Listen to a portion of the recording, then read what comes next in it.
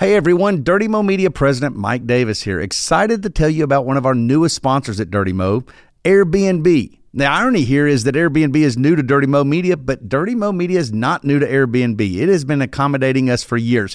And if you are a race fan, and I think you are, you know why. I mean, you've booked hotels during a race weekend. The prices are insane. You're stuck with these unreasonable multi-night minimums, whereas Airbnb, you got many choices, all within proximity, and it ends up being way more affordable. Now, I'm not only a frequent Airbnb guest, but my wife and I are also Airbnb hosts, and you should be too. We've been doing it for years. I'll tell you why. We have an investment property that we realized it could be earning additional income through Airbnb. You don't have to have an investment property to do that. You could just find extra space in your home. That works too. It all could be making you some extra cash. Your home might be worth more than you think. Find out how much at airbnb.com/host. Passion, drive, and patience. What brings home the winning trophy is also what keeps your ride or die alive. eBay Motors has everything you need to maintain your vehicle and level it up to peak performance. From superchargers, roof racks, exhaust kits, LED headlights, and more, whether you're into speed, power, or style, eBay Motors has got you covered. With over 122 million parts, for your number one ride or die, you'll always find exactly what you're looking for. And with eBay Guaranteed Fit, your part is guaranteed to fit your ride every time or your money back. Because with eBay Motors, you're burning rubber, not cash, with all the parts you need at the prices you want. It's easy to turn your car into the MVP and bring home that win. Keep your ride or die alive at ebaymotors.com. Eligible items only. Exclusions apply.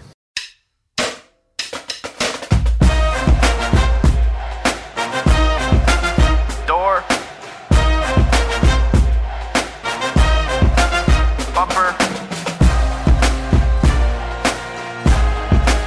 Clear.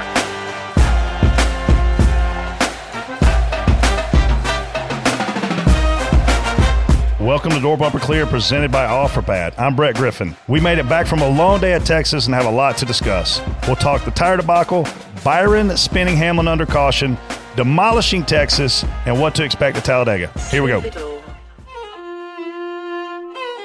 The best on the stand and the best in the booth. Stumbling the Monday to tell you the truth. Giving the opinions and breaking the rules. Get called to the holler to bring it to you. Casey, you pretty. Freddie, you fat. TJ, you suck. Brett ain't so bad. Jason is pacing, contemplating this race. And if someone don't crash, and he's gonna go mad. Looking for Freddie, he's killing the bottle. Casey is making messes like a toddler. Tweet something stupid, then don't even bother. Brett's gonna block you like TJ is his spotter. See them online, throw FF in the chat. Tell Rick where to stay off the track. All of the podcasts are living in fear. This isn't the download, it's Door Bumper Clear.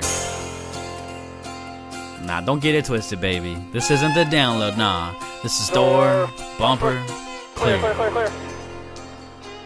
There you go, I like it. Hey everybody, I'm TJ Majors, spotter of the 6 Cup car. Had the 68 Xfinity car this weekend, and that's all. Hey, what's up? Brett Griffin, spotter for Colleague Racing. Another P3 finish for us. Justin Haley drove a really good race in a scorching hot Texas Motor Speedway. Were you hot? I didn't. I was hot. I didn't notice it was that hot out. What's up, Freddie Kraft, spotter for Bubba Wallace and Landon Castle over the weekend, and I didn't have a good weekend in Texas, aside from it being hot as hell. Hi, Casey. Hey guys, Casey Boat here. Clearly will be a very short show. Nothing to talk about today. Hey, Jason. Hey, Jason Schultz, DBC producer. Also, Tyler Reddick lookalike, big race winner. Texas was great. Congrats. Great race. Best race ever. Keep Texas the way it is. You survived Columbia, I see. I did. Yeah. Did you guys all come back with your phones and wallets and stuff? Yeah, we did. I was like, Shit. I was like, I could see how Freddie could have gotten lost. Freddie's like, teach me walking your around the ways. Yeah, I need to know how you do that. Fans were a little cocky for the Yeah. Gamecocks. No. I'm Jason. proud of them. Have you ever met a Gamecock fan before that? Oh, I did know one. Then I I'm like, did- oh, these are his people. You're like, I can sure. tell these are his people. Surely they can't all be ass like Brett, but you were wrong. 88,000 of me. So they're not changing the name, right? No. Okay. I saw the cockaboos. We saw Cocky. It was Did you parents' see the weekend, so cockpit? Cocky had his cocky parents there. So We talked about they were changing their names, and the leading candidate was. It was Cock Commander, right? Yeah, it was. mean, that's the Sir name Big of Spur the- died. The chicken died, and the chicken owner R.I.P. like had some kind of weird trademark or something on the name. He didn't want any other chickens to be named Sir Big Spur. So anyway, Sir Big Spur is back. We're good. all right, good. All is well in Gamecock football. We actually won a football game. Thank God.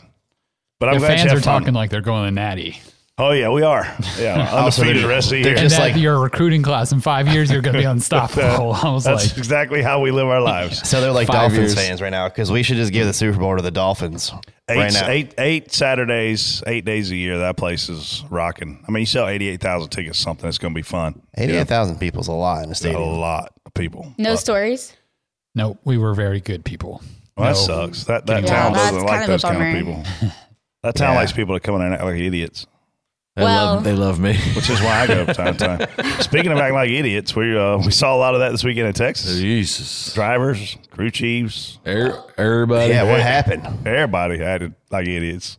Yeah. I mean, first off, congrats to Tyler Reddick winning the race. I'm glad he survived. That Justin doesn't- Haley told us on the show last week Tyler was his guy. I And- know. He and made sure he rubbed and it in. and And if- Tyler told me who to pick for DBC, and clearly that worked out well. So glad he Can't had pick a great yourself. night. Whatever. And never pick yourself. I don't even know where to start because I am. Just woke up. Yeah, not to mention you were 6 minutes late. We were getting ready to start the show without you. But you did a really good recovery. Like when you hit the door, you were in your chair with your headphone on. You didn't do that thing where you get your phone out and look at your hair for 10 minutes, pluck your eyebrows and floss your teeth. And it all that wasn't shit. my fault. Somebody didn't show up when they were supposed to. Babysitter or Chad? Not Chad, not a babysitter. Well, kind of, but I'm not going to say names because she's doing me a favor. So, anyways, how was Texas we know her? outside? Yes, y'all know her. Oh, Hannah. Oh my gosh! How was Texas It was outside? so obvious that quick. See, I should have been a detective. Did you see that look in What? her I think face? it was her. I should have been. No, That it was wasn't that. Yeah, it was Hannah. definitely It wasn't her. But that look she gave you was classic, though. Who's that? What? How was Texas, Casey? Texas was hot. I mean, that's an the understatement. racing was completely insane. I don't think you could ask for two more insane races than what we put on this weekend. I mean, crash fest, tire drama, driver drama, Everything. playoff drama. Like if you're a race fan and your favorite driver crashed, like mine did on Saturday, it's easy to be upset. But if everybody thought we were going into Texas and going to see a really boring, no storyline, drama-free weekend, holy cow, were you wrong? You're an idiot if we you got thought that. more stories out of Texas for probably two I shows. mean, how about the rain delay where it was literally just a blob over the track the It entire never time? even rained hard enough. Yeah, Honestly, it was, lightning. It was lightning. It was lightning. There was one lightning strike.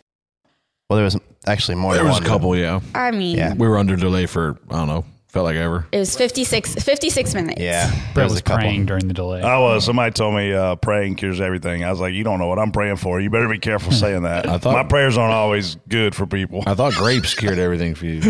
Grapes also cured things. I would have loved to have somebody feed me What were grapes you praying yesterday. for? Grapes. He was playing I for was grapes. okay. I'm just gonna say it very bluntly. Yeah, go for it. I was hot. Okay, it was a hot weekend. On Saturday, I didn't run completely out of water, but my last water that was in my bag was too hot to drink. We didn't have any water. We didn't have any shade. Thank God NASCAR saved us on yesterday because they had us a gigantic cooler of water. And I bet every caution came out and there were 16 of them. I think I drank a bottle of water and I got under Kevin Hamlin's little umbrella thing. He had like a little station set up on his little spotter bag where he zip tied an umbrella to a rail to a something else. And anyway, I'd go over there and get in the shade, man.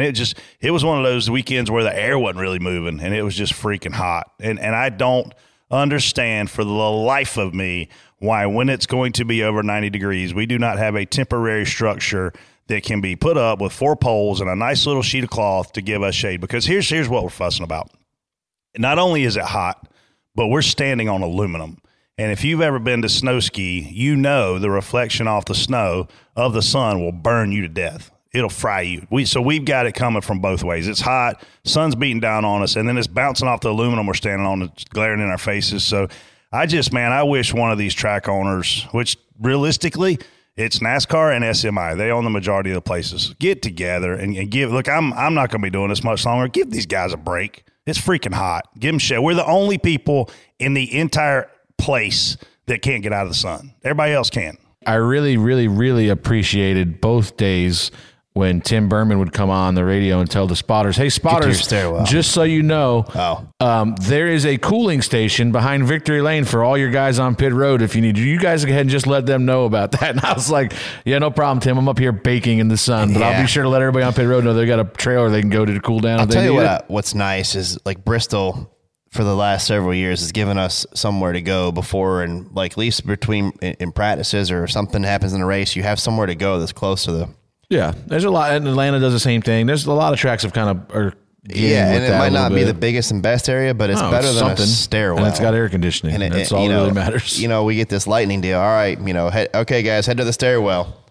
Yeah, you're in Darlington. You get a lightning delay. Where do you want us to go, bud? Yeah, there's nowhere to go.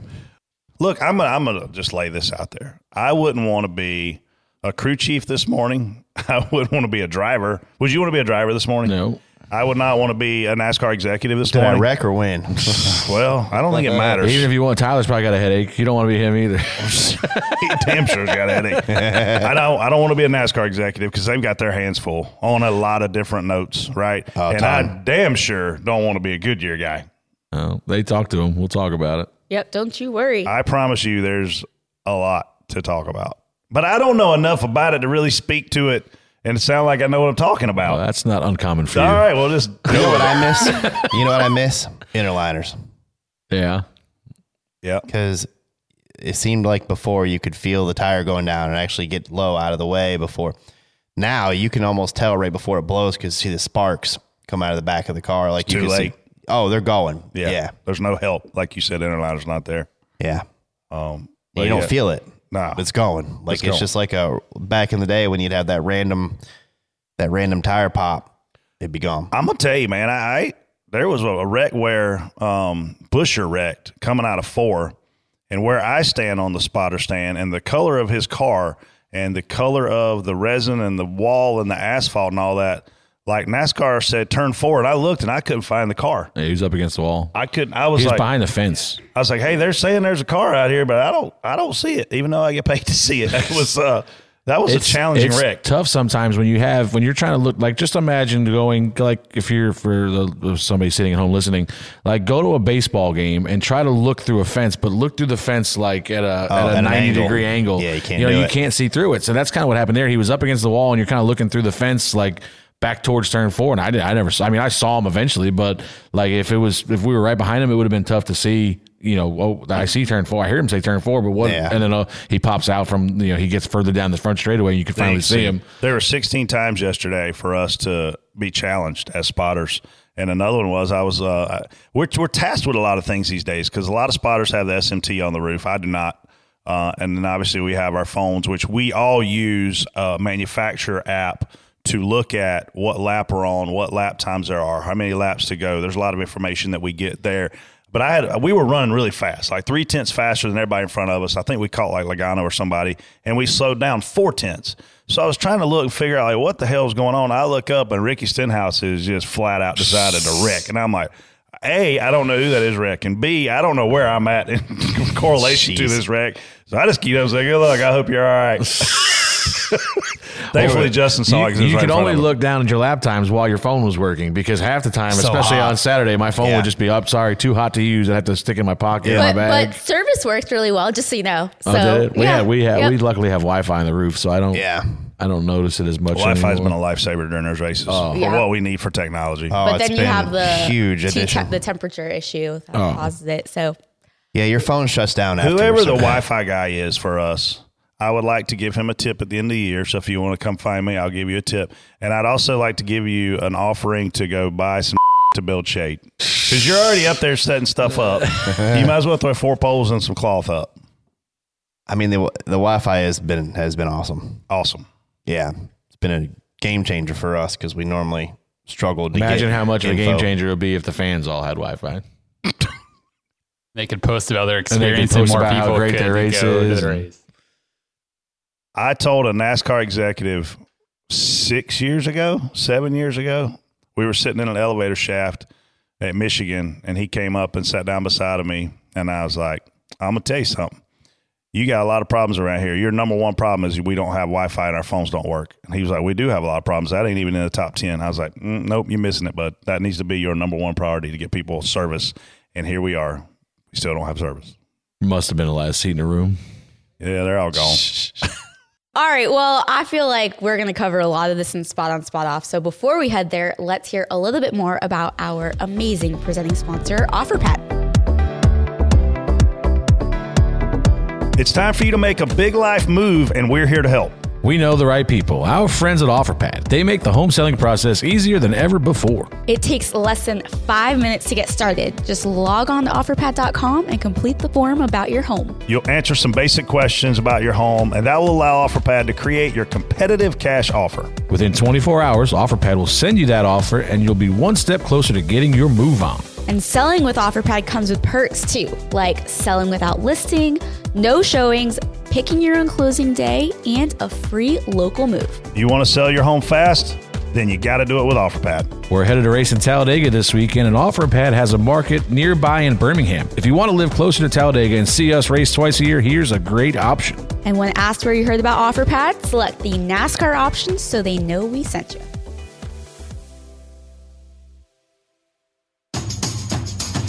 Spot on, spot off. It goes like this. Spot on means you agree. I'm spot on. Are you joking me? He's lost his mind. Oh, and by the way, no one ever seems to agree. And then spot off means you disagree. Spot off. Oh, here we go. This is the dumbest thing I've ever heard. But if you're TJ, there's only one correct answer. I don't know. It's time for Spot On, Spot Off. First topic. Goodyear says no excuses for Texas tire issues, but lists aggressive team air pressures, changing track conditions, and the resin as reasons. Spot on, spot off. Freddie. Well, I thought it was interesting that he said that there's no excuses right after he gave about 4 or 5 excuses, and none of them were Goodyear. Listen, I'm going to be honest. I still think this is on the teams. I think it's obviously they're both playing a part in it, but I think the maybe a little bit more the majority of the blame lays on the teams. And I seen Rodney's comments on it this morning, and he basically is admitting that. Like they're saying that these teams are lowering the air pressure in these tires to get the diffuser down, to get the diffuser to optimal downforce. And we've said it on here before, if these teams figure out a way to go faster, even if it's not safe, they're going to try it, and they're going to push the limits as far as they can. And it's just a risk versus reward situation. You're going to go faster with lower air pressure and your diffuser down. You might blow a tire. There's no coincidence that just about everybody we've seen blow a tire yesterday was leading the race. So there's that. They claim the resin. Obviously, speeds had picked up. After the rain delay, we were going a lot faster because of cooler temperature. And then to Rodney's other point this was all happening in 3 and 4. The 2 different style corners, you try to get your car as low as possible for max downforce in 1 and 2, but now you've got a higher speed corner in 3 and 4 that you're kind of hauling ass through, and that's where we saw, I think, all of the issues. Cole Custer blew a tire in turn 1. I think everybody else was either entry to 3 or exit to 4. So listen, I think this is still on the teams. I think obviously Goodyear needs to work with them to make sure that they know, like, you can't go below. I feel like we used to have an air pressure deal. Like, you go below this air pressure, but you're done. Like, that's the minimum air pressure. And for whatever reason, we don't have that, or teams are just not obeying by it. And that's the issue. The issue seems like it's just low air pressure. I think we talked about this, Brett, to you yesterday, Freddie. A lot of the times I noticed that the manufacturers all have issues. Like last weekend, it was Ford. This weekend, I feel like it was a lot of Toyotas. Is it because all the teams are working on those lower tire pressures, or is there something else to it? I'm not a tire guy. I'm not a crew chief, but I only have the ability to know what they tell me. And I talked to a crew chief last night, and I said, and his car did not blow any right side tires. It had no problems. Okay. I said, is this a Goodyear issue? And he said 100%. So he disagrees with everything that Freddie just said from a standpoint of liability. Now, with that said, I spoke to another crew chief this morning, and the biggest question I asked him is, we're headed to 2 more mile and a halves. We have Vegas coming up, and we have Homestead coming up. Is there concern leading into those 2 races? And he said 100%. Having spoke to a third crew chief and some drivers, I feel like the liability here is across the board. I feel like NASCAR needs to listen to a guy like Rodney in terms of letting teams not be limited in the areas where they're limited. I feel like Goodyear, look, we saw a lot of left side tire problems to start the year. Those went away. Well, how do you think that happened? Somebody spent money and somebody fixed it. Now you got right side tire problems, which is actually arguably more dangerous. Oh, 100%. More dangerous. So I think you've got to have a table just like this, the one we're sitting at, and you got to have a NASCAR guy at the table. You got to have a competition guy at the table, like a Greg Zipadelli, a Brian Patty, somebody that's been there, done that for many years, understands all the different dynamics as it pertains to racing. And then you've ultimately got to have Goodyear sitting there. I do not think Freddie thinks it's majority on the teams. I would agree with that if we were seeing it happen in different scenarios. The fact that you got the lead and you went the fastest, when are you going to run the fastest? It doesn't matter who you are. Out front. You're gonna run the fastest you run all night when you got the lead. And when you got the lead, you blew a tire. And it didn't matter what manufacturer you were. It didn't matter what driver you were. And it just the lap count was almost identical. 33 to 38 laps. Look out. That's just the way it was. So to me, I think you have to. There's just too many variables to say what's wrong. But it seems in this scenario that everybody's wrong, and they better get it figured out because these guys are already fussing about how hard these hits are in these cars. And we don't. I mean, Chase Elliott's comments were on point. I mean, they were spot on. He was like, "It doesn't really matter to me. I just hope nobody gets hurt." TJ. Spot off. I think it's a mixture of both because teams are always going to be aggressive, but the weird part is you think throughout the race, you see an issue start, you think guys would, back off it a little bit, and I don't know. You still see it kept 35-ish laps, and somebody was popping a tire, and it was always a guy near the front most of the time because they're running so fast, and as the track cooled off, it got even faster there for a while before we got the lightning delay. It was getting faster and faster and faster. 1 and 2 was being covered with shade, and it just wasn't. Everything was adding up to not for a bad scenario, but I don't know how you fix it. But I mean, if you're a crew chief and you're a driver, I would not want to be the crew chief yesterday. If you're a crew chief and or driver though, and you know this situation is happening, you're going to do everything that you can to not blow a tire. That's what we did. We kept pitting and putting tires on. We were talking about putting 14 lappers on at one point because it had less laps just to, and we played the safe route. I know I was nervous for Tyler and them. If you're a crew chief and you ran all the practice and 2/3 of the race at the same air pressure with no problems, do you expect to go into the final third of the race and not have a problem? You would think that you'd expect it, but you also have to account for the fact that you're going to be going faster, and you might have, an issue like that. That's their job. Their job is to know that keep up with the race. The one thing that the crew chief's job is during the race is to call the race, know when to pit, and keep up with the racetrack. And if we're getting ready to pick up speed, you might be at a higher risk, and you have to factor that in. I think the hard part is, if in that scenario, if it existed and you ran your practice and you ran 2/3 of the race and they tell you all day, hey man, your tires look great. Your tires look great. Boom, tire failure.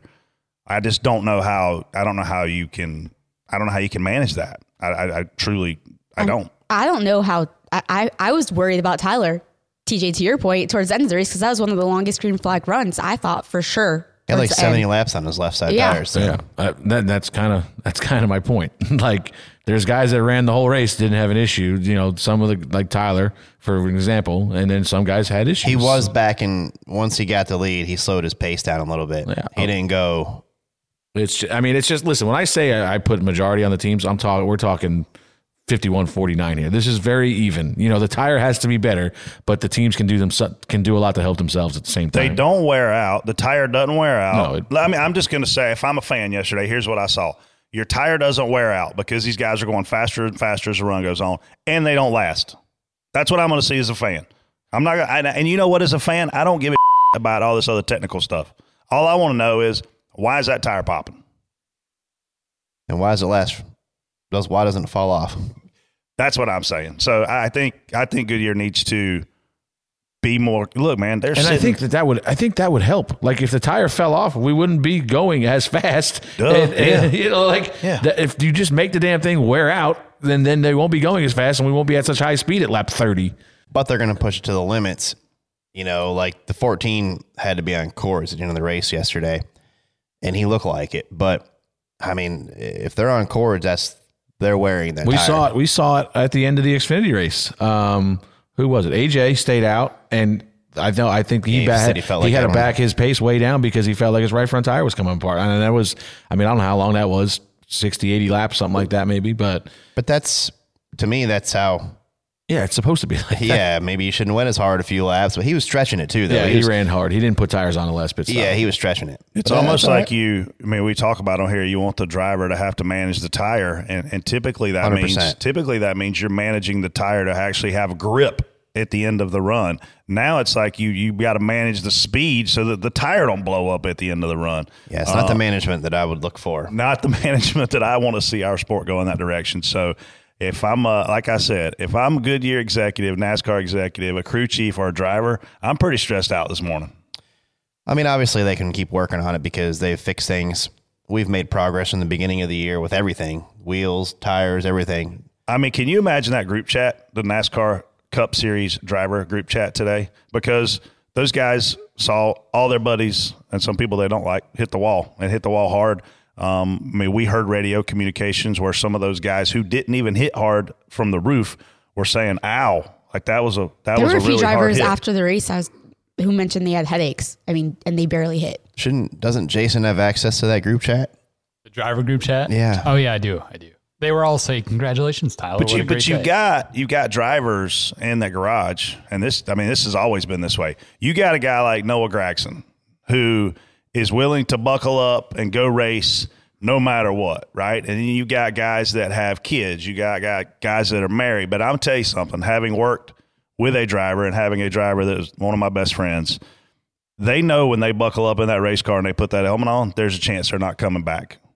And they accept that. And it is really hard for people to hear that and swallow that. But I'm telling you right now, every one of those guys that climb in those cars, they know there's a chance they're not coming back.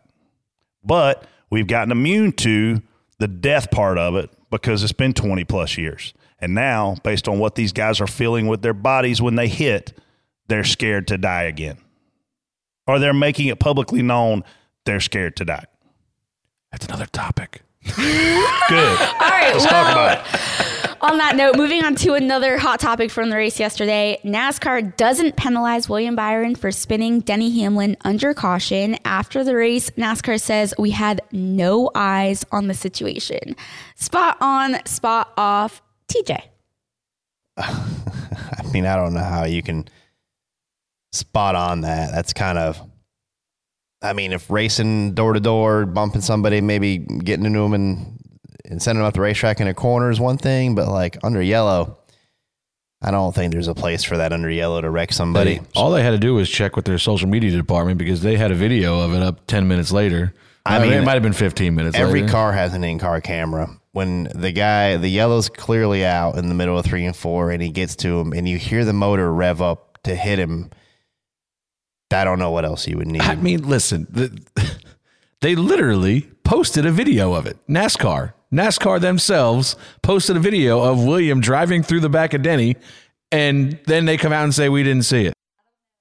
Yeah, there's enough cameras around that place. You can see the throttle up. And like I said, there's telemetry on these cars. Casey, you're not going to brown nose your way out of this one for them. I hate to tell you. I was going to say I was watching Martin's interview with Sirius this morning on YouTube, and during the interview, he looked on the screen and he was like, why is Denny like doing donuts on the front stretch? Like, obviously something went wrong there. So Denny, paint a picture for maybe some of you guys who didn't see what happened. Denny and William were racing. Denny squeezed William. William scrubbed the wall. No contact made. No contact made. No contact. It looked like it was close. Okay, maybe they barely touched. Yeah, I mean, but obviously they regardless, touched. it wasn't anything malicious. We've already proved at Darlington, the first Darlington, that a little bit of scrubbing equals wreck. So now here we go. There's a caution that comes out for a wreck. And in this same wreck, after the caution comes out, William Byron wrecks Denny Hamlin on the front stretch. Okay. Denny Hamlin at this point in time is running like second or third. He's going to line up, have a good night, right? He's now wrecked. Competitive. He's now wrecked. This is where the whole thing goes awry. He's wrecked. He's mad. He comes out, I'm going to say about 16th, 18th is where he blends up. Where does he drive to? Second.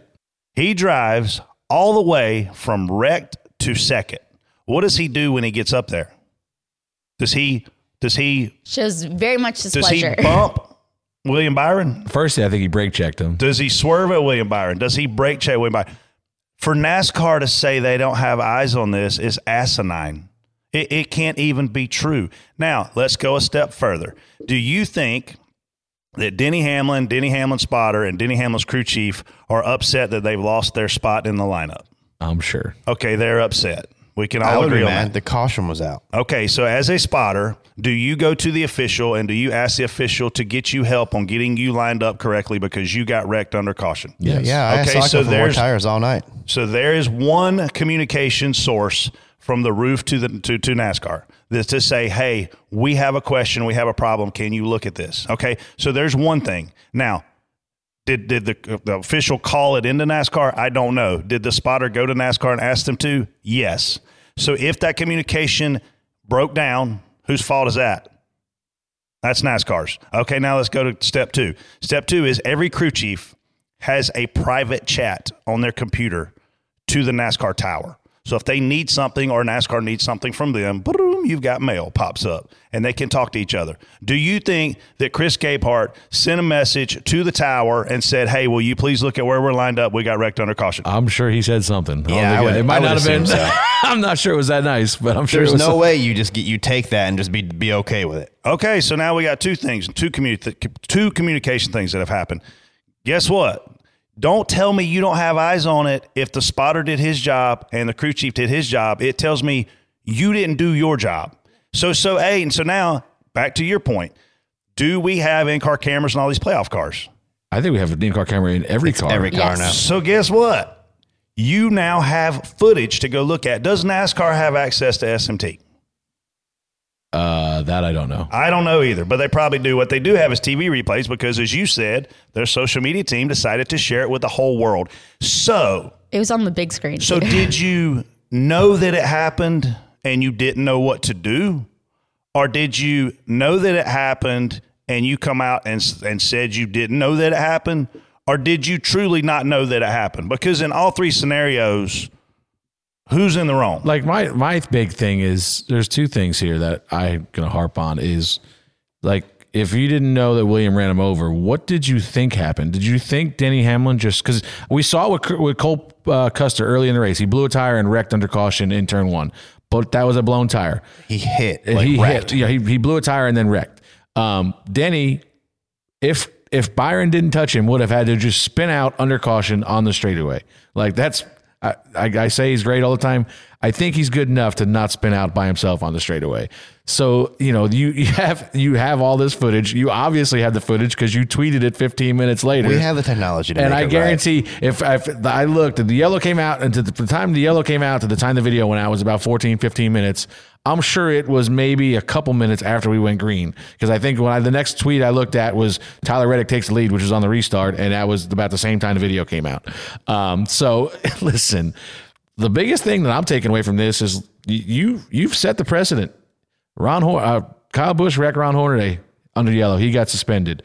Johnny Sauter spun out Austin Hill at Iowa in 2019 under yellow. He got suspended. Surely they're going to be consistent and suspend William Byron, right? No way. No chance. No chance. No chance he's suspended. But I don't listen. We could go on. This could be a 2-hour show in and of itself. How do you come out and say you didn't have eyes on this when I just told you your people had eyes on it, your industry people had eyes on it, your officials had they were aware of it. The message board guy's aware. The spotter. Listen, I don't know who he talked to, but he talked to one of them. There's two officials up there with us. So if that official didn't call it in, then they have a problem. But if you cannot come out and say you weren't aware of this because you were made aware on multiple levels. I mean, yeah. You had the means to do some investigative work to figure out what was going on before you up in pit road. But regardless of that, here's the bigger can of worms. We're at Phoenix, and TJ is running. Let's don't use TJ because he ain't TJ's running make it. 25th. He ain't a good one to use. I'd prefer not to be in this equation. Let's say actually. that Joey Logano is running first, and a caution comes out, and Ryan Blaney is running third, and in the middle is a pickle with William Byron, right? So the first two are in the playoffs; they're competing for a championship. The caution comes out, and Ryan Blaney just runs over P2, takes William Byron completely out of the race. Oh, now Joey Logano's got an easy championship win. That is the can of worms that has opened up here. Is are we going to allow drivers to wreck other drivers under yellow with no penalty? Does Denny Hamlin deserve to get his spot back?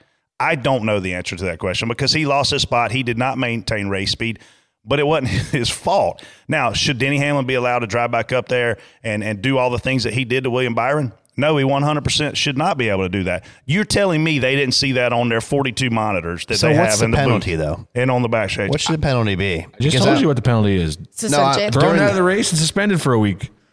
But does the other guy get his spot back? No, I don't think he should get his spot back. Like, you're at Phoenix. Does he care about being suspended the next week? Because there is no next week. Does he care about being? There is a next week. It's the Daytona 500. Well, there's no way that carries over.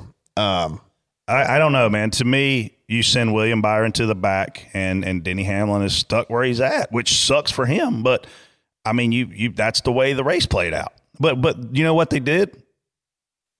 Nothing. Not a damn thing. So they tweeted. No, they did come out and say that they are evaluating potential like penalties for this one, and then I believe there's another incident on pit road that there could be penalties in the future, like such as tomorrow. The pit but road does deal. that? Do you feel as though that makes a huge difference as far as the impact of the race yesterday doesn't? I'm upset that it's not a plausible explanation. I didn't have eyes on it. We were not aware. We didn't know this was going on. Bull.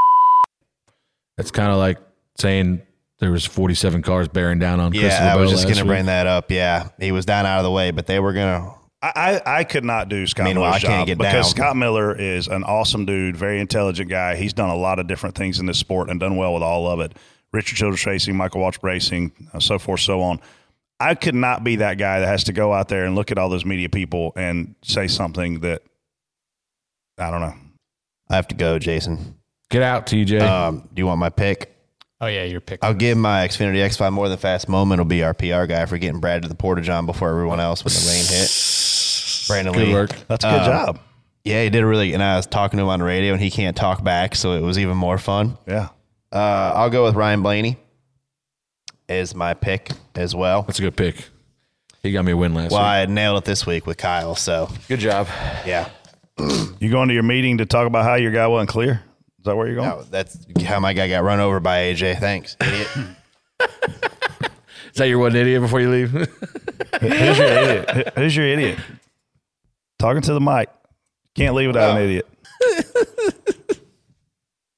You know, I got to give it to, I got to give it to Byron for doing that under caution like that. And I'm not sure he meant to do that, but you know, to me, you just put yourself in the same, from Darlington earlier this year. Now you're that level.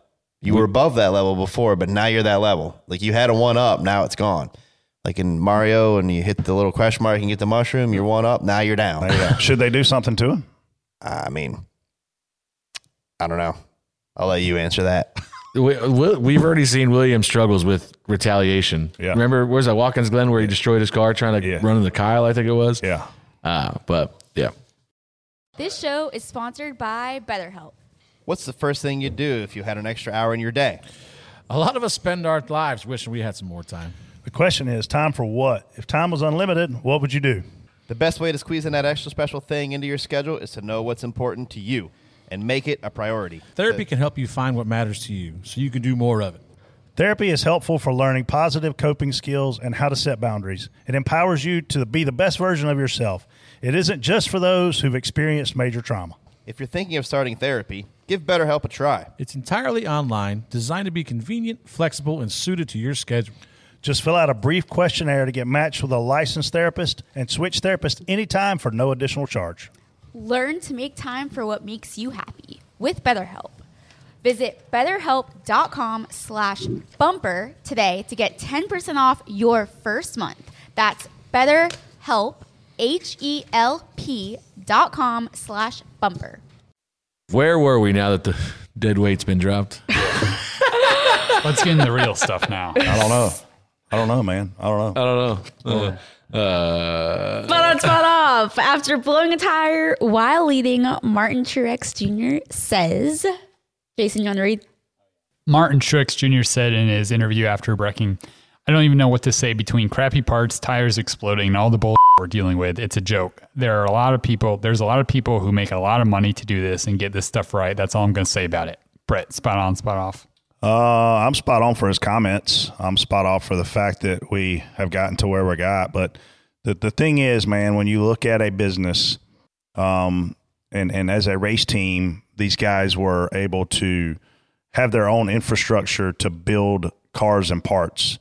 And now everything, including the tire gun that you use, is an outside vendor chosen by NASCAR. So unfortunately, when you take the supply chain and you control it, you have to own the responsibility of that. And they control who the tire manufacturer is. Goodyear pays a lot of money to come in and be the tire manufacturer of NASCAR. Teams pay, oh my gosh, each team's tire bill for the weekend was probably over $20,000 yesterday. Teams pay an astronomical amount of money to those tire companies. But then when you look at the car itself now, NASCAR has got a lot of liability and responsibility in who builds what and how they get it. So they're on the hook for this. Yeah, I mean, this has been coming. I mean, we've seen Martin stand there flipping off his, everything under the hood of his car last week when the power steering, their rack, the seal blew out of their rack and they ended their race. Unfortunately, the same thing happened to us at Bristol, and it happened to us again yesterday. We ran 220 of 334 laps with little to no power steering. But that was fun. Luckily it was only 100 degrees. But, it's just, listen, I don't even know where to go with it. I get the frustration. I get it. I understand last week you could definitely be frustrated with them. Again, tires, maybe you have to take a little bit of the blame yourself, but it's just, Rodney talks about it. You're at the limitations of what NASCAR's letting you do.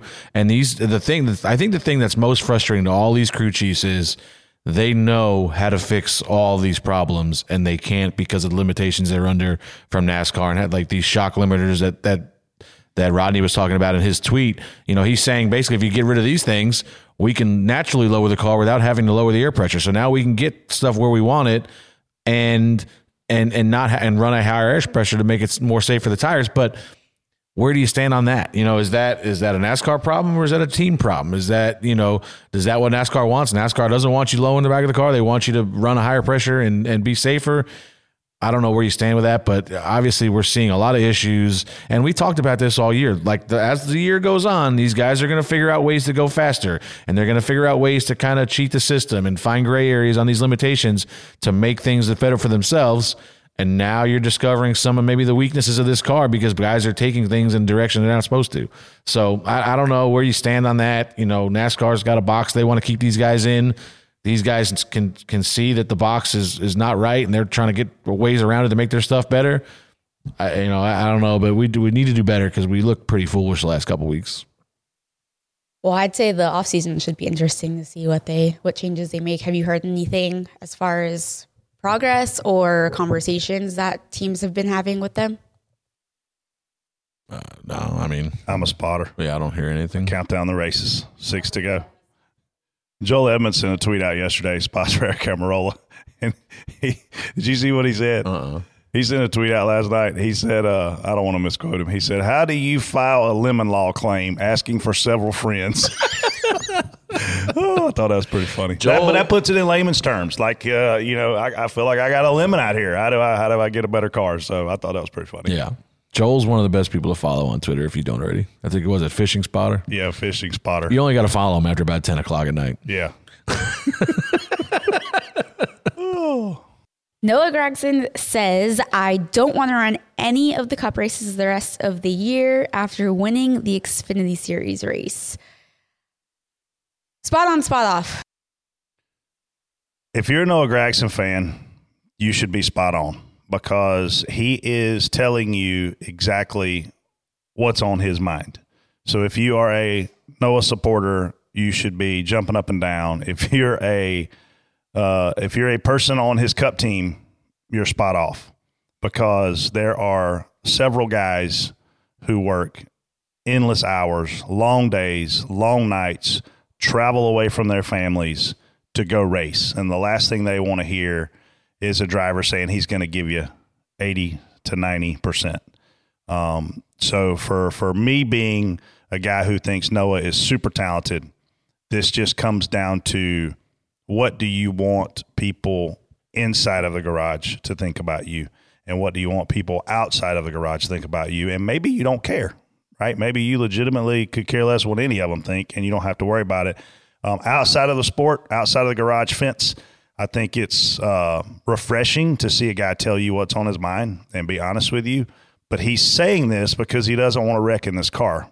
If this were the old car, I don't think Noah would have this approach. And he's obviously not on the show here today to talk about it. But one thing we do know is he said the next time I win, I'll come on DBC. And I think he's won every race since then. Yeah, it's a pretty good run. This show, I mean, people should just be begging to get on here. He's tied now with Sam Ard for the most wins. In a row, right? In a row, yep. Yeah. He said that on here. You know, when he was on here, he said, I'm scared to wreck that Cup car, and I don't run it as hard as I run the Xfinity car. The fact of the matter is he has nothing to gain in the Cup Series this year, and he has everything to lose in the Xfinity Series. You're running for a championship, and we've seen Kurt Busch is out for months now with a wreck that did not look that hard. I mean, he spun out and backed in the wall, coming up to speed on his qualifying lap. So, we don't know what's gonna knock a guy out and what's not. There's no telling the one wrong shot. And listen, Noah has taken some big hits in his career. I remember Talladega last year, I think it was, he wrecked real bad. And so he knows kind of where his limits are at. And we talk about the safety of these cars. We saw Cody Ware yesterday. I mean, that thing, I don't know what happened in 3 and 4, but it hung a hard right and he pounded. I mean, he broke the wall essentially. The wall was distorted, after he wrecked, and then comes in wide. It seemed like wide open. I don't know if, unfortunately, I don't know if he was unconscious or if the throttle hung because of the hard impact. But then he wrecked again on the inside wall in pit road, barely missing people, barely missing that corner of that wall, which thank God he did. Hopefully he's okay. We've seen him get out. We've seen him kind of go down and get taken to the hospital. You never want to see that, but that's just another incidence of this car. Just, these guys are not simply walking away like we've been accustomed to them seeing do, over the last, 20 years or so. So it's just, I just hope that there's something in the works. I hope there's something, these cars just have to, the driver's absorbing the contact, especially in the rear impacts. For whatever reason, hopefully, 2001, we became really safe, but unfortunately that was a reactive move. We had guys, 3 or 4 guys get killed in cars, and we reacted to it by making the sport much safer. Hopefully moving forward, we can be proactive and get these things safer before somebody seriously gets hurt. Again, we're not reacting to that later on. So I just think, it's kudos to Noah. A lot of these guys are afraid to say what Noah's saying, whether it be PR reasons or sponsor reasons.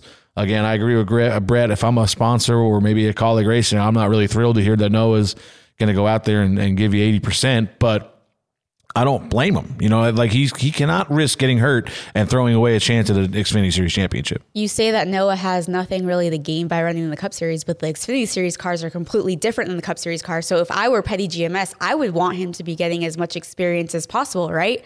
So knowing that he doesn't want to run the car to prep for next year, that says something too. He doesn't want to wreck. Right. I think that's the thing that people need to hear. But what you don't want to hear as a competitor, do you want to be his engine tuner? Do you want to be his shot guy in the Cup Series? Do you want to be his crew chief right now and he's telling you he's going to give you 80 to 90%? I mean, no. Do you want to be a spotter? No. You want to travel all weekend for that? No. But again, if you're a Noah fan, appreciate the genuineness here because he's being very transparent. He's being very transparent for the world to hear. And some people, it's tough to swallow for some of the people that are hearing it. I'm proud of him, too, because I did not notice any puke on his fire seat when he got out of the car. And it was white, so. Maybe he chewed gum finally. Solid job. Kyle Larson says, I would like them to demolish the place first and start over from scratch when asked about fixing Texas Motor Speedway. Spot on, spot off, Freddie. I'll help him.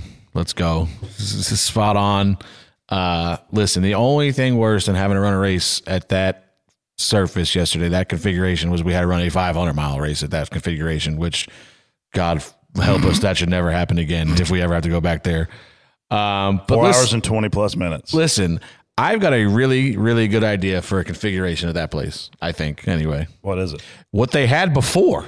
Like, there was nothing wrong with that for 20 years except for the fact that it wouldn't drive fast. You know, like, I don't understand why. We had great racing there, I thought, and then we just went to this ridiculous reconfiguration where there's like 50 yards of racetrack we don't ever even consider using in 1 and 2. Yeah. You know, I mean, there's got to be something done. I think there will be something done. I don't know what it's going to be, but I think that played a part in North Wilkesboro getting the All-Star race because now they have an entire year to go back and change Texas before we go back there. But I mean, I don't know.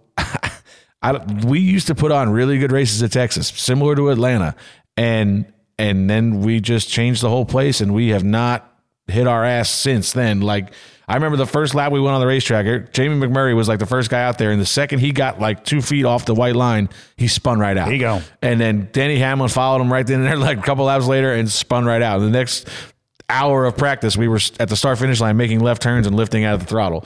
It's just, if we're going to do something, I hope that we don't go to an Atlanta-style track. But if I had to guess, I would assume that's what may be coming. I hate to say the same thing I just said, but I'm going to have to. If you're a Kyle Larson fan, you should be spot on for what this guy said because he's being very transparent. If you are the owner of NASCAR, if you're the owner of Texas Motor Speedway, if you're trying to sell tickets, if you're trying to get more eyeballs, you have a past champion and one of the best drivers in the world saying, this racetrack sucks. Well, is that going to make people watch? And the thing is that going to make people buy a ticket? Is that good for the sport leading into the weekend where the race is at Texas Motor Speedway? No. So I am going to have to side with the fan in this situation and be spot off because I don't think the timing of that. I think if he had said it after a wreck, after the race, this weekend, or this week, whatever. But to say something that harsh while we're already there, ooh, that's a black eye.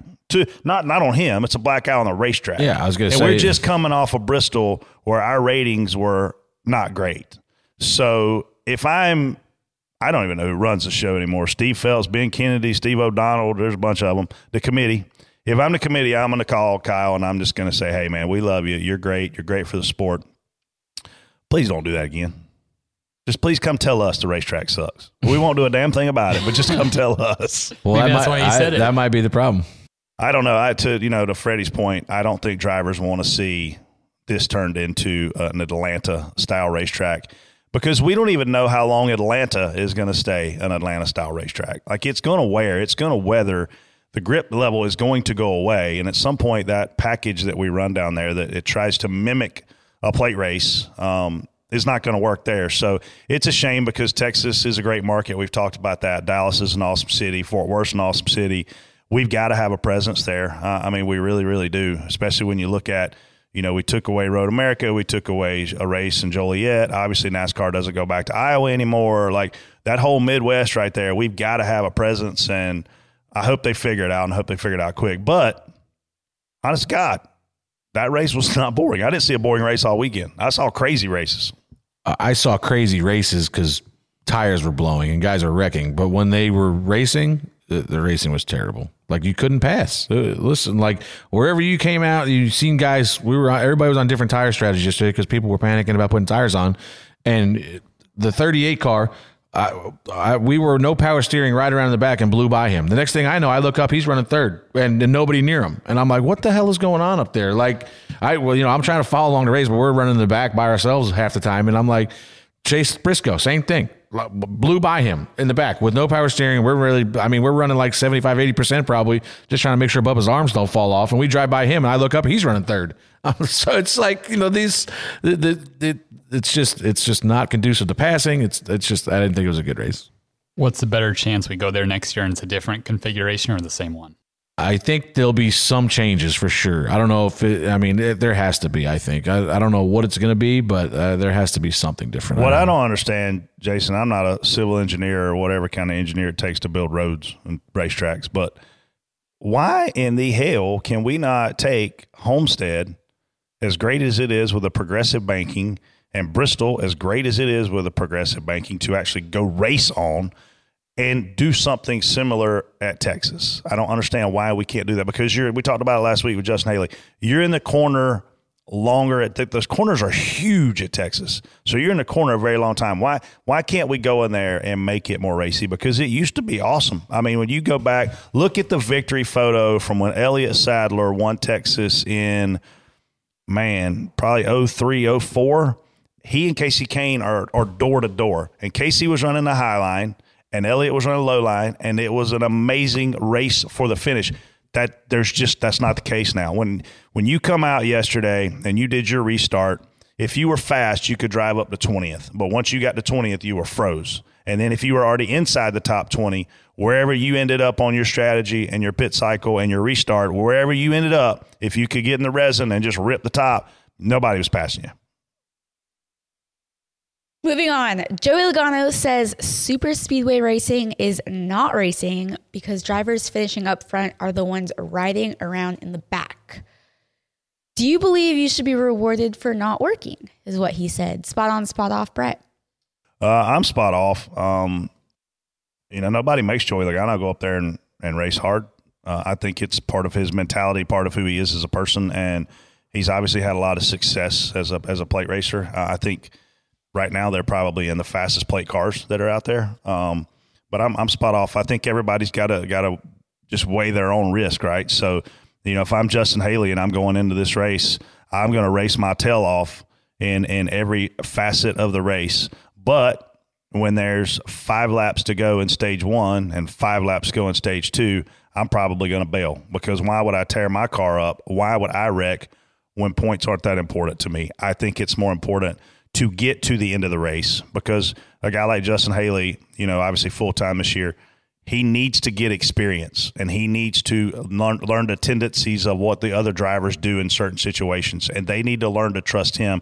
You can't do that riding around in the back. You got to get up in there. You got to mix it up with them. But once you say there are 5 laps to go in stage 1, he has nothing to gain, only everything to lose, because the odds of them wrecking are higher potentially than they've ever been, because you're going to have, I don't want to say it's the most dangerous plate race of the year, but it's the most aggressive, dangerous in terms of wrecks can happen, because these points have not been more important than they are for these playoff drivers. The playoffs are cramped. I mean, you look at who's out. There's 2 guys that are out by 30 points with Bell and Bowman. Everybody else is squeezed in. But let me tell you something. If Bell or Bowman goes out there and wins stage 1 and wins stage 2, they're right back in it with the points. So everybody that's a playoff driver has got to be crazy, crazy aggressive to end these stages to try to get points. Yeah, we see, you talk about Daytona being a cutoff race, but when we get there, like, there's a majority of the field is going for the win, and there's usually, like I think we saw this year, was 2 guys, right? It was Truex and Blaney that needed stage points. Now you've got 12 guys, 13 really if you count Bubba, that need stage points. So, you know, the heightened, it'll tense up there. But like I feel like we see this, and we see this topic every year about whether or not the super speedway should be in the playoffs, and it absolutely should be. I think we should run one track of every one of our disciplines in the playoffs. And we have, you know, mile and a halves, we have short tracks, road courses, a mile track, and a super speedway, and they're all in the playoffs, and they should be, because that's what we do all year long. And to Brett's point, like if Joey doesn't want to get caught up in a wreck because people were being aggressive, he can go back there and quote unquote not work with the rest of the guys that are riding in the back. It's a strategy play. It's no different than every race we go to. You have different strategies. And some guys, me and Bubba, we've talked about this 1,000 times. We are on the aggressive side. Joey is the most aggressive plate racer there is out there. And we are aggressive because we feel that gives us the best chance to win the race. These guys that ride around in the back, the Corey LaJoys, the Ryan Preece did it for a while. There's a lot of guys. We saw the last race, people were making millions of dollars on the Rick Ware cars and BJ McLeod finishing the top 10. They're not going to finish top 10 if they go up there and try to race all day long. You know, so that's their play. They might not win the race, but if you are on the racetrack with a clean race car with 5 to go, you're going to be in the top 15. You're probably going to be in the top 10.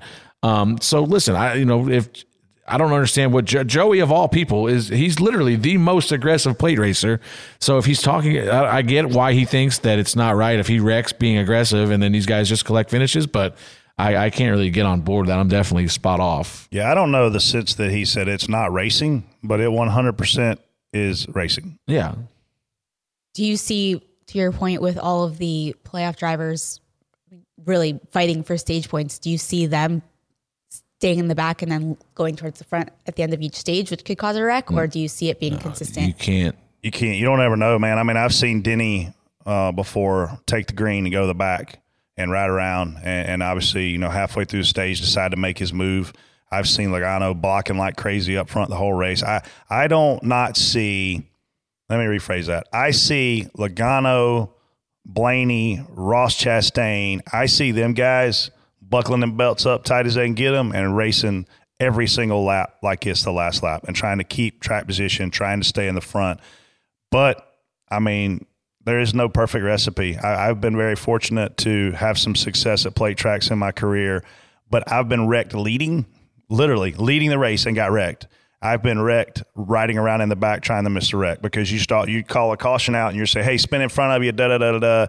Next thing you know, a lap car with a bad spotter, bad driver drives through the back of you and just destroys your car. So there is no perfect recipe. If there was, we'd all do the exact same thing. It's all about timing. It's all about how aggressive these guys are, and they're going to be aggressive. Yeah, you can't win a race. You can't win stage points. You can't, if you're not aggressive, you're not going to be able to run around the back and get stage points. You know, that's just, there's no way to go, all right, there's 5 to go, I'm going to drive back up into the front, because by then it's usually 2 and 3 wide and there's not a lot of momentum. There's not a lot of places to go. So if you're not aggressively in the top, like I think if we're like normally if I'm running 15th or worse with Bubba and I see there's not really lanes moving and we get to like 3 or 4 to go, to Brett's point, we bail out normally because there's just nowhere to go. And if you do try to make something happen, that's usually when you put yourself at the highest risks. I mean, if you listen, like to Joey's point about these races, and this goes across all racing, it was the first rule I learned in racing. To finish first, you first must finish. That's the last thing I say to Bubba every race before. If you listen to the radio, it's be there at the end. You got to be there at the end. And that's what these guys do. They maximize their ability to be there at the end of the race. Drivers like Bubba, drivers like Joey, we're putting ourselves at a much higher risk to try to win the race versus be there at the end. Because listen, like to Brett's point, you don't know, majority of the time the wreck happens up front or, mid, 10th or so, where the eye of the storm is. But there's no reason to knock these guys for doing what's best for them by saying they're back there not working. That's asinine to me. Well, if I'm a fan, I won't want to miss this one for sure. No, this will be you'll get your money's worth. But again, you got a guy saying we're not racing at Talladega. Is that going to help sell tickets? Is that going to help get viewership? No, it's not. I promise you they're racing at Talladega. It is going to be exciting. The fact that, listen, most drivers come into the sport and they like plate racing. But then once they get older and they get kids and they realize how dangerous it is, then they start hating plate racing. And I think I've said this before. Elliott in his last years driving, he said to me in the motorhome, he said, I know me and you are really good at this together, but I hate this shit. And we went out and won the race that day. Doesn't mean he loved it, right? Because again, your risk level as a driver goes up of wrecking at that track, and you're out of control a lot of times as to how that wreck starts and whether or not you get in it. That's hard to swallow, but it's part of what we do. 4 times a year we do it. 5 if you want to count Atlanta. What's the protocol for cautions if a hurricane's approaching the racetrack?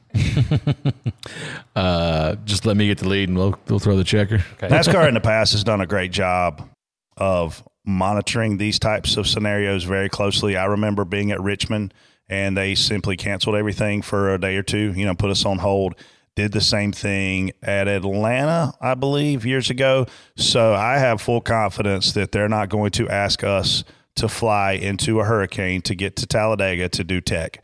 I have full confidence that they're going to monitor this and for once not let TV dictate what we're going to do. If we need to move the race to Monday, move the race to Monday. At the end of the day, the only thing that matters is safety for everybody. That is for the fans. And look, our fans are crazy. They're awesome, but they're awesome crazy. They'll show up.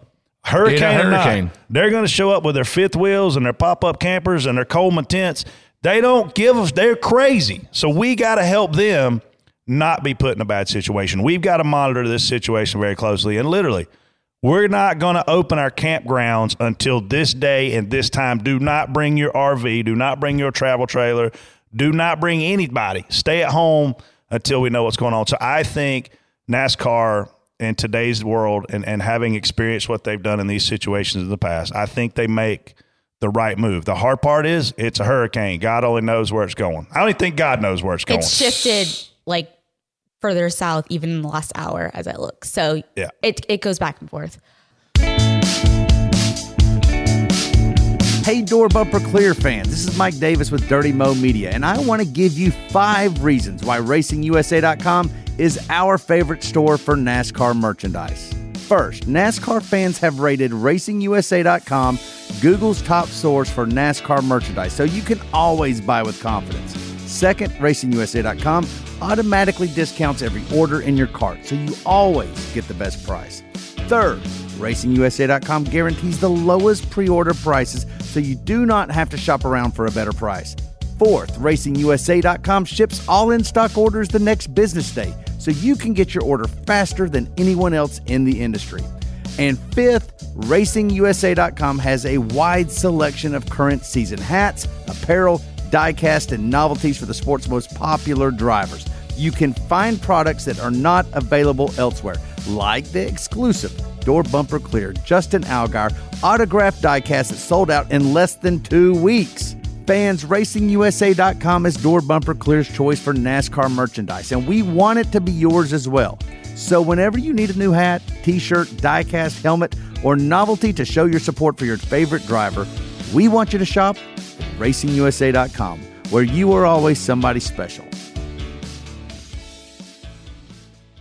Let Tend Dental make your dream smile a reality. We offer a variety of top-rated treatments, including Invisalign aligners. And for a limited time, Tend is offering $750 off orthodontic treatments. Offer valid through January 31st, so don't wait. Visit hellotend.com/sale. That's hellotend.com/sale. And book your free consult today. Nobody's listening, but I don't care. I'm on an episode of Door Bumper Clear. Oh, TJ's cool, and Freddie kisses Hamlin's ass every chance he gets. AC's beautiful, but she never ever picks her up. But Briscoe forgot that he had brakes. Now the pasta's getting high. Elliott gonna hell. It's time for Reaction Theater. Man, I get off work, I go home, have me a couple beers, I turn on the NASCAR race, and swear these beers are working way too good. So I feel like I went back in time to the 2008 Brickyard 400 with all these damn tire issues. I mean, oh my God, this is ridiculous. The drivers who are leading the race can't trust it. Harvick's going to go off on Goodyear. Oh, this should be a good week next week in Talladega. I think people had some short-term memory loss because that Indy race was way worse. That Indy race was, what, 8 to 10 laps? They were blowing tires. Yeah, the problem was Dale Jr. was the one having the biggest problem, and we didn't want him to fall out of the race, so we had to keep the cautious to keep him in it. But I actually I don't recall a lot of violent wrecks. I don't recall a lot of hard hits that day. I recall NASCAR being backed into a corner and knowing or deciding to throw. Everybody wasn't blowing tires. Robert Yates Racing, Elliott Sadler, we were not blowing tires. We were in contention to win that race all day. I was pissed off they were throwing the cautions. You got what you got, right? So I thought NASCAR did a great job yesterday of letting us race it out. But at the end of the day, I thought yesterday was much worse because of the danger aspect. The crashes were violent. We know about this car and the drivers complaining about it. So having spotted that race at Indy, was it worse from a PR standpoint? Yes. Was it worse from a competition standpoint? No. I thought yesterday was worse. Goodyear needs to get their together. NASCAR spent all this money, got these cars and whatever to run faster in the middle of the corner, but we don't have a tire that can stand it. It's ridiculous. Also, hey, I guess if you guys have a racing incident, you can now just dump people under caution and no one gives a I don't fucking understand that. Byron's a baby. Hamlin should have just wrecked him. It is what it is. Goodyear needs to get their together. He ain't wrong about anything. Pandora's box is open on us wrecking each other under yellow right here, though. He doesn't understand NASCAR didn't see it. I listen, man. What Byron did was wrong. What Denny did after the fact was wrong. What NASCAR did about it was wrong. Yeah, I mean, we'll see. Maybe if they do something tomorrow, which I don't know what they do, because listen, you know, Denny didn't spin William out, but Denny went up there and made contact with him. And if you're asking for penalties on Byron, but here's my problem with what Denny did. Denny was not supposed to be up there according to the lineup. So if I'm the race director, why am I allowing him to be up there and do the quote David Hoots, the Jimmy jacking? Had the lineup been set during that time, like already? They finally called him out somewhere to go around back there near Austin Cindric. But again, why do you think he's up there? Should we not maybe investigate that? We literally could have a 2-hour show. I wish Denny would have dropped in here this morning and brought Byron with him. That'd been fun. We could always add a show this week if Denny would like to join us. Yeah, Pandora's box once again has been blown open, and they are going to have to make a really tough decision on what they're going to do here. Because if they do nothing, they are telling these drivers, fair game when the caution comes out. If you're mad, just wreck the guy. You won't ever see him the rest of the race. William Byron didn't see Denny Hamlin again the rest of the race after the Jimmy jacking. If I am the race series director, I am losing my mind on both these guys, and I'm putting both of them to the rear. Is what I'm doing in a live situation. But I'm not the race director, and they didn't know what was going on. Actually, I'm not putting Denny to the rear. I'm putting Byron to the rear, and Denny has to maintain where he's at. Yeah. Denny goes wherever he blended. But Denny going up there and Jimmy jacking with him, I'm putting him to the rear for that. Yeah. So actually, both of them. It's essentially the same thing. He just didn't spin William out. I'm sending them both to the rear for Jimmy jacking.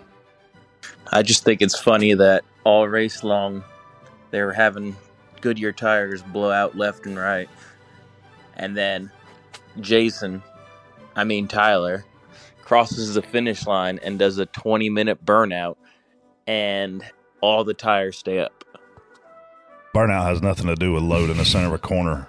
Yeah, it's that they're not related at all. I'm sure this guy's a really nice, intelligent, good-looking young man, old man, but a burnout does not wear a tire out in the sense of causing it to fail because of load.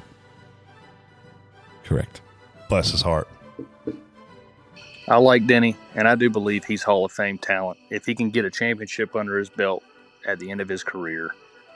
But by God, go punch that William Byron in the face after this race. And if you're going to sit here and talk about it, go wreck Ross Chastain. Stop giving empty promises and follow through on your commitments. Wreck them both. Fight them both. I don't care. Just punch somebody. Denny has thrown a punch before. Who'd he punch? I can't tell you. was a secret. God. That's a secret. I think is it really a secret? I think though? you know who he punched. I forgot about that. I think you know who he punched. Look, this is drama, man. This is why we got a playoff. This is why people get eliminated. This is high stress levels. I think it's fun to see a lot of people siding with Denny because Denny has a lot of people that can't stand him. Yeah. And it seems in this scenario, a lot of people are going anti-William Byron. I'm kind of surprised at that. And William Byron's a really nice guy. It just goes to show you, like probably one of the nicest guys. When they put that helmet on and He's it's awesome. all on the line, they lose their mind. They turn into a completely different human being because, yeah. But tomorrow should be interesting, and the freaking place is going to get burnt down no matter what. Oh. You're going to have Rick Hendrick on the phone today lobbying his side. You're going to have Joe Gibbs on the phone lobbying his side.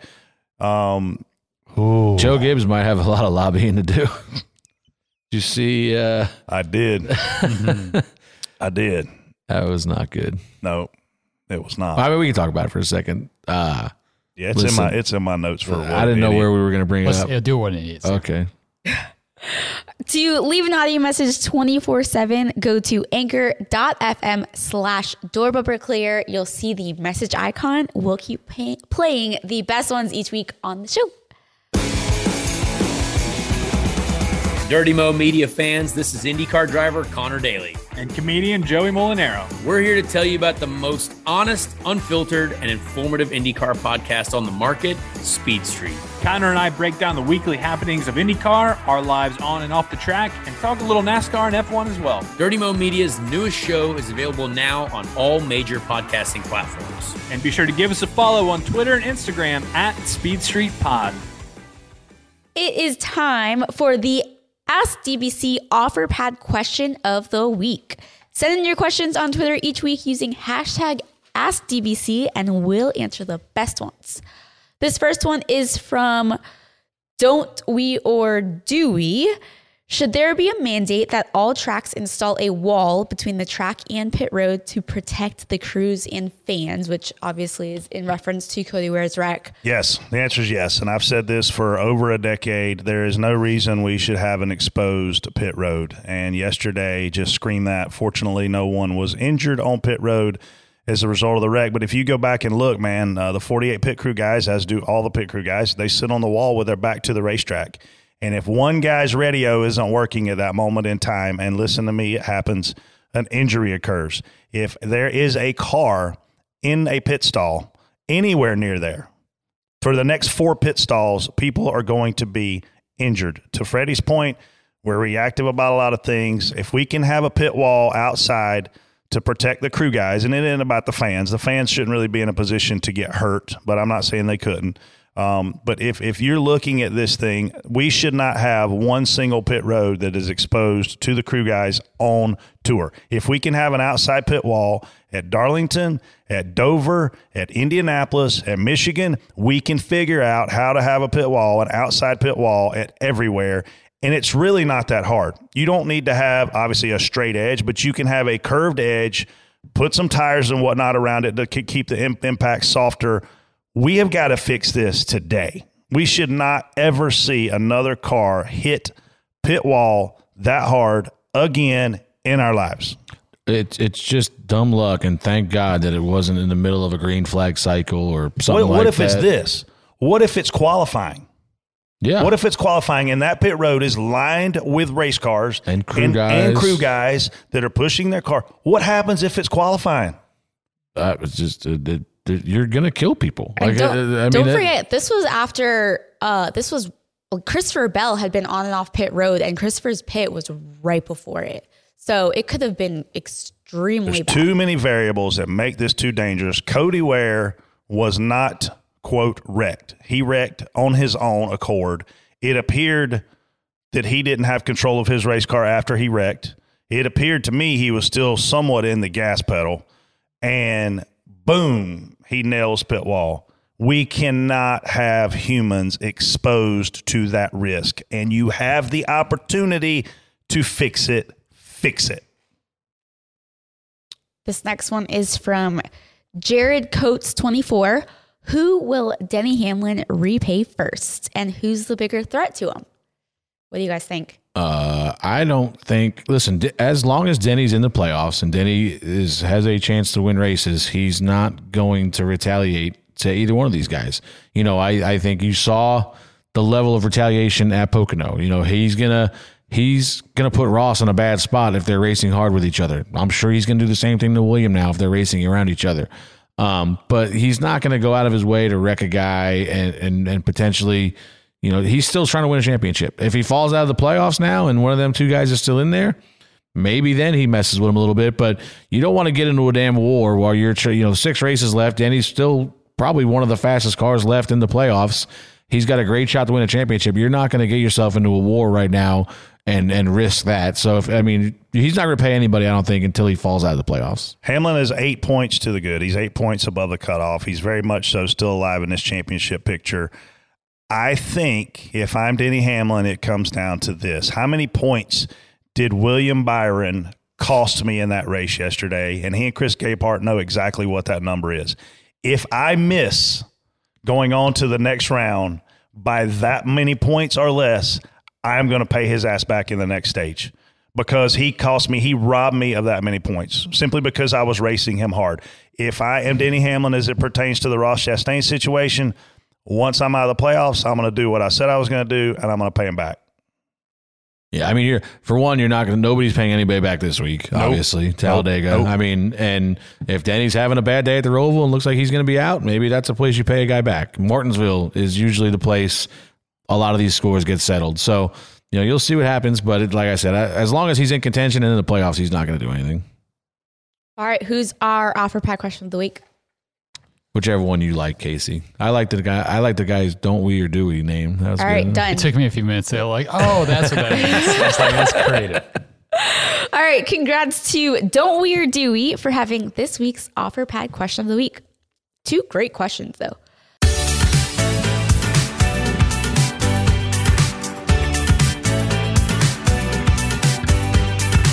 It's time for us to get to our favorite Xfinity X5 moments from this week.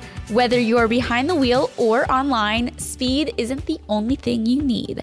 So, what were your favorite More Than Fast moments this week, Brett? My More Than Fast moment is actually TJ and how fast he left the studio before we got to talk about the wreck that he and his driver caused in that Xfinity race. TJ is swearing up and down that AJ drove through his driver, and did AJ not lift? It sure looks like he did not lift as he made contact.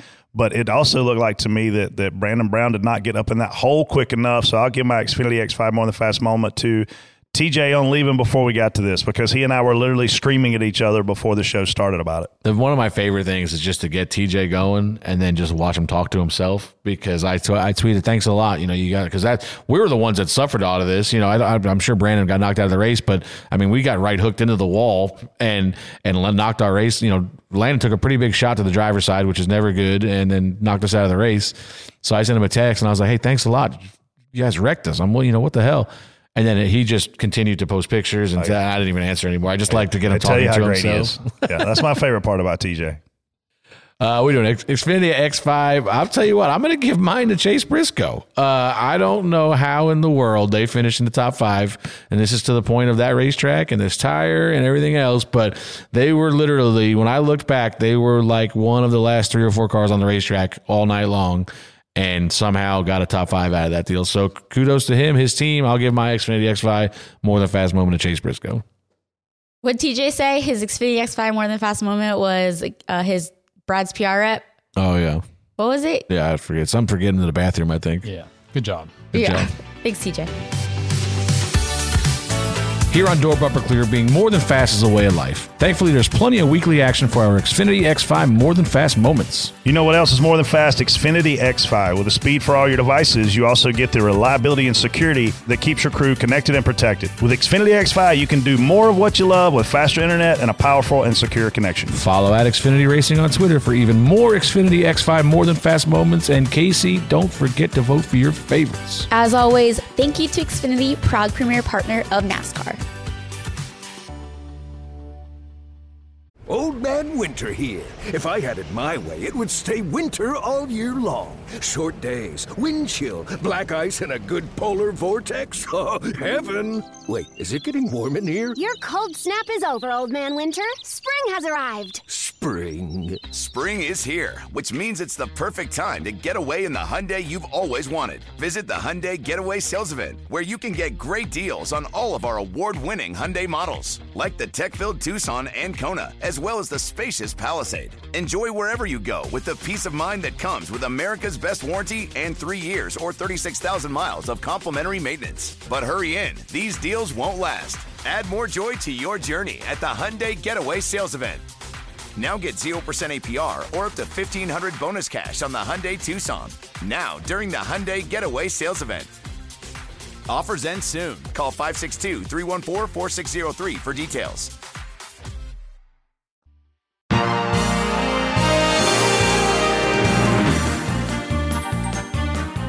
What an idiot. Oh, time for What an Idiot, which I imagine this might be a long one.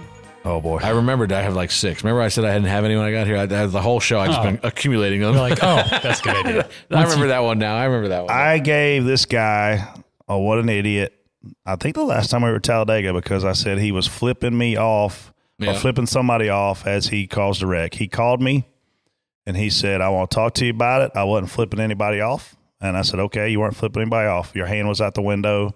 And I take back the fact that you were not flipping anybody off. You were shaking your fist or whatever it is. Props for calling. Major maturity on this kid's part over the course of the last several months. Had opportunity to walk into the Bristol racetrack, say hello to him.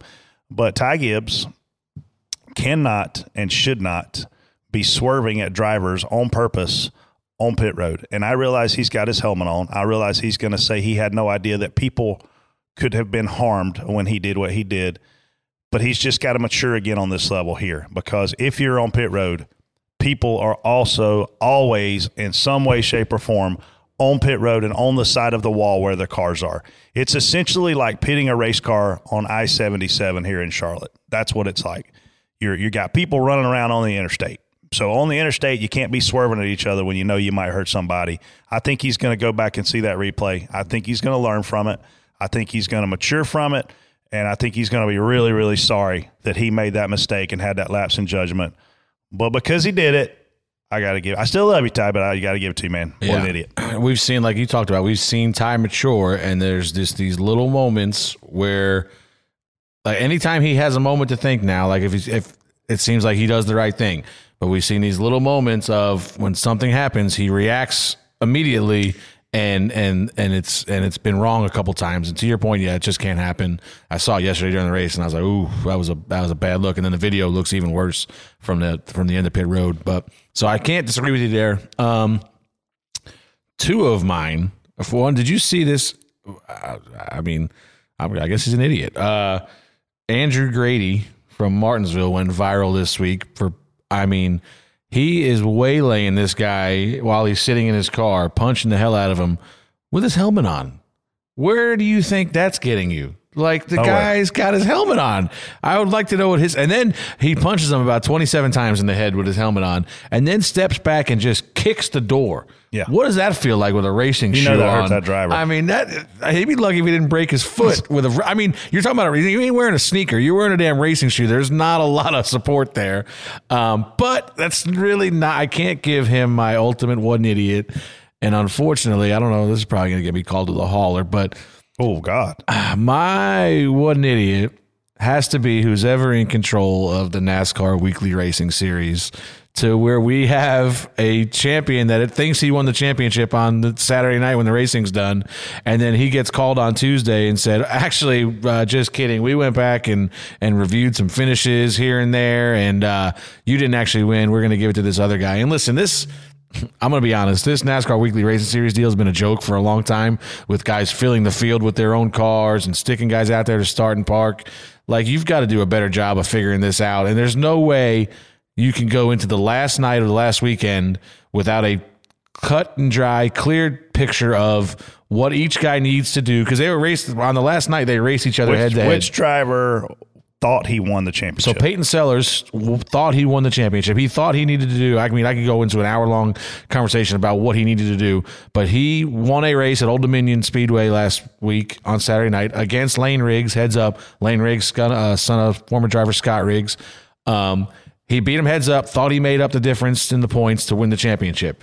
They went back and reviewed it and came back and said back in August and sometime you had a guy driving one of your cars that didn't technically have a NASCAR license, so we're deleting his 2 finishes, and you actually lost. Instead of, I think they tied and he had the tiebreaker, so instead of actually tying, you lost by 4 points.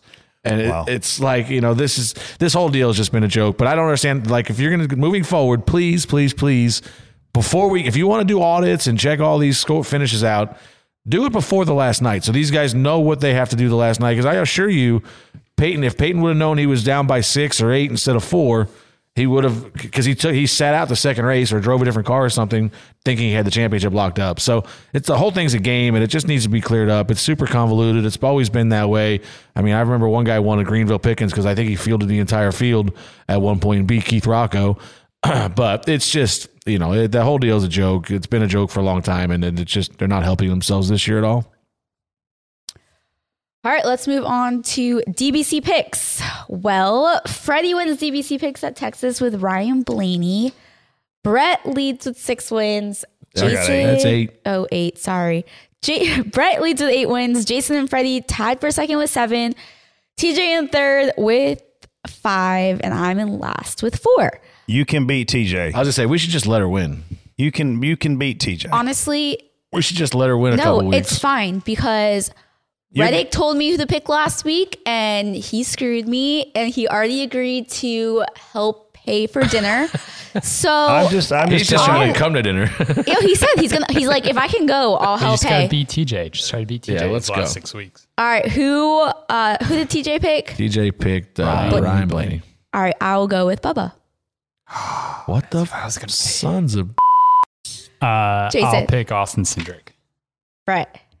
I have been ice cold. Freddie has been hot. I mean, he's got a bunch of good picks here. He's got like a second, fourth, and a fourth. I thought I was going to have this thing yesterday, man. Larson was one of the faster cars. I don't know if I want Logano or if I want Hamlin, but I got to be aggressive here. Denny seems to be there at the end. I'm gonna go with Denny. I am going to take Brad Keselowski. Like it. Heading into Talladega. No, we talked about this a lot. What are you guys thinking we can expect besides some really tight stage ends? I think you're going to see just a crazy race. You know, I hate the comment from years ago when somebody said, we're not in the racing business, we're in the entertainment business. I still feel like our hardcore fans and our fan base are racers at heart, and they want to see a good, pure race. And that's what you're going to get this weekend. It's going to be if I were a driver, I would be very methodical in how I manage the first half of those first two stages. Stage 1 and stage 2, like I'd almost like to go tell my buddies, hey, there's no need in us all wrecking right here, you know, on lap 10 and destroying all our cars. They do have a driver group chat. If I were in that group chat with them, I would say, hey, let's try not to do a lot of 3 and 4 wide. Is it really going to be worth it? But if you're Todd Gilliland, you might not give a shit what the playoff drivers have going on. So there's a lot of different strategies, a lot of different goals. Obviously, a playoff driver has yet to win a playoff race. Tyler Reddick's out of the playoffs, and he won this past weekend. So will we see a trend where will this be 4 in a row? Where a playoff driver? It would be 5 if another one wins. Yeah, so I just think a lot of great storylines. I think minus the tire debacle that's kind of put a black eye on us as an industry, you know, and I put that black eye more on the garage than I do the fan. Like if I'm a fan and I'm watching yesterday, if my favorite driver wrecks, yeah, I'm going to be mad because it's my favorite driver. But the fans don't need to worry about those kind of things. They need to worry about sitting down, watching a good race, watching these guys give it their all. And that's what you're going to get at the end of stage 1 with 10 to go, the end of stage 2 with 10 to go, and the majority of stage 3. And if you get to go there too, Talladega does a great job of really having entertainment over the course of the weekend. It is a fun weekend for sure. Yeah. And we've talked about in the past, these drivers are, you know, They could be superheroes. You know what I mean? And we talked about just their mindset, and we know the inherent dangers of these cars. And we heard Noah Gragson talk about he's not going out there because he's worried about wrecking himself. You're going to see guys laying it on the line this week, knowing that there's a much higher risk for a wreck at much higher speeds, but they don't really seem to care because they want to win the race. And this is just the mindset of these drivers. They're like, if you can't respect these guys for climbing in these cars and running the speeds they're going to run on Sunday and so even Saturday or throughout the weekend, it's pretty remarkable that they can do that with a clear mind and knowing what we know about these cars and stuff already. Just for them to buckle in and give it their all, and you'll see Joey Logano, you'll see Bubba, you'll see Denny, you'll see these guys making super aggressive moves early in these races and throughout the whole race, really knowing that they're just kind of throwing caution to the wind and doing whatever they got to do to win the race. It's going to be in the 70s all weekend. Fall brawl weather, nice break from a 90-degree heat. They are calling for some rain, obviously, from that hurricane. Keep your eyes on that. But, man, there's nothing better in the month of October, to be in the South, all the college football games going on a Saturday, NASCAR racing going on a Saturday. The next day, you got all the NFL games and a freaking cup race at Talladega. Like, if you're a sports fan, what a great weekend. I personally would pick Talladega over going to an NFL game. Having done a lot of sporting events in my life, I would set up camp. I would have my TVs to watch the football. I'd be on top of an RV drinking a cold beer watching the race live at Talladega. It's one of the best experiences as a sports fan you'll ever have. Trust me, Talladega in October when it's raining is a good day. Yeah. Oh, all right. Well, thank you all so much, as always, for listening. Thank you to our incredible presenting sponsor, OfferPad. And Monday show will be a good one. Yeah. We got Charlotte the week after, which is always fun. A lot of good things to do here in Charlotte for people that are coming to town. A lot of fan days. Freddie and I are heading up to the Colleague Fan Day for that week. Is JRM doing anything, Jason, you know of? Not that I know of. So it's awesome, man, to race back home. So I look forward to these 2 weeks a lot. I mean, it's when the schedule comes out, you're like, man, I love going to Talladega and I love being home in Charlotte. So kick off October in a very fun way. Obviously, Breast Cancer Awareness Month. You'll see a lot of NASCAR support in that space for that. I love the month of October. One of my favorite months. The leaves change colors. Gets cooler. Mint Spice Latte season. Gets closer to deer hunting season. Like, let's go. All right. Have a great week, guys. We out, holla. Word. This is a production of Dirty Mo Media. Check out Dirty Mo Media on YouTube, Twitter, Facebook, and Instagram. Dirty Mo.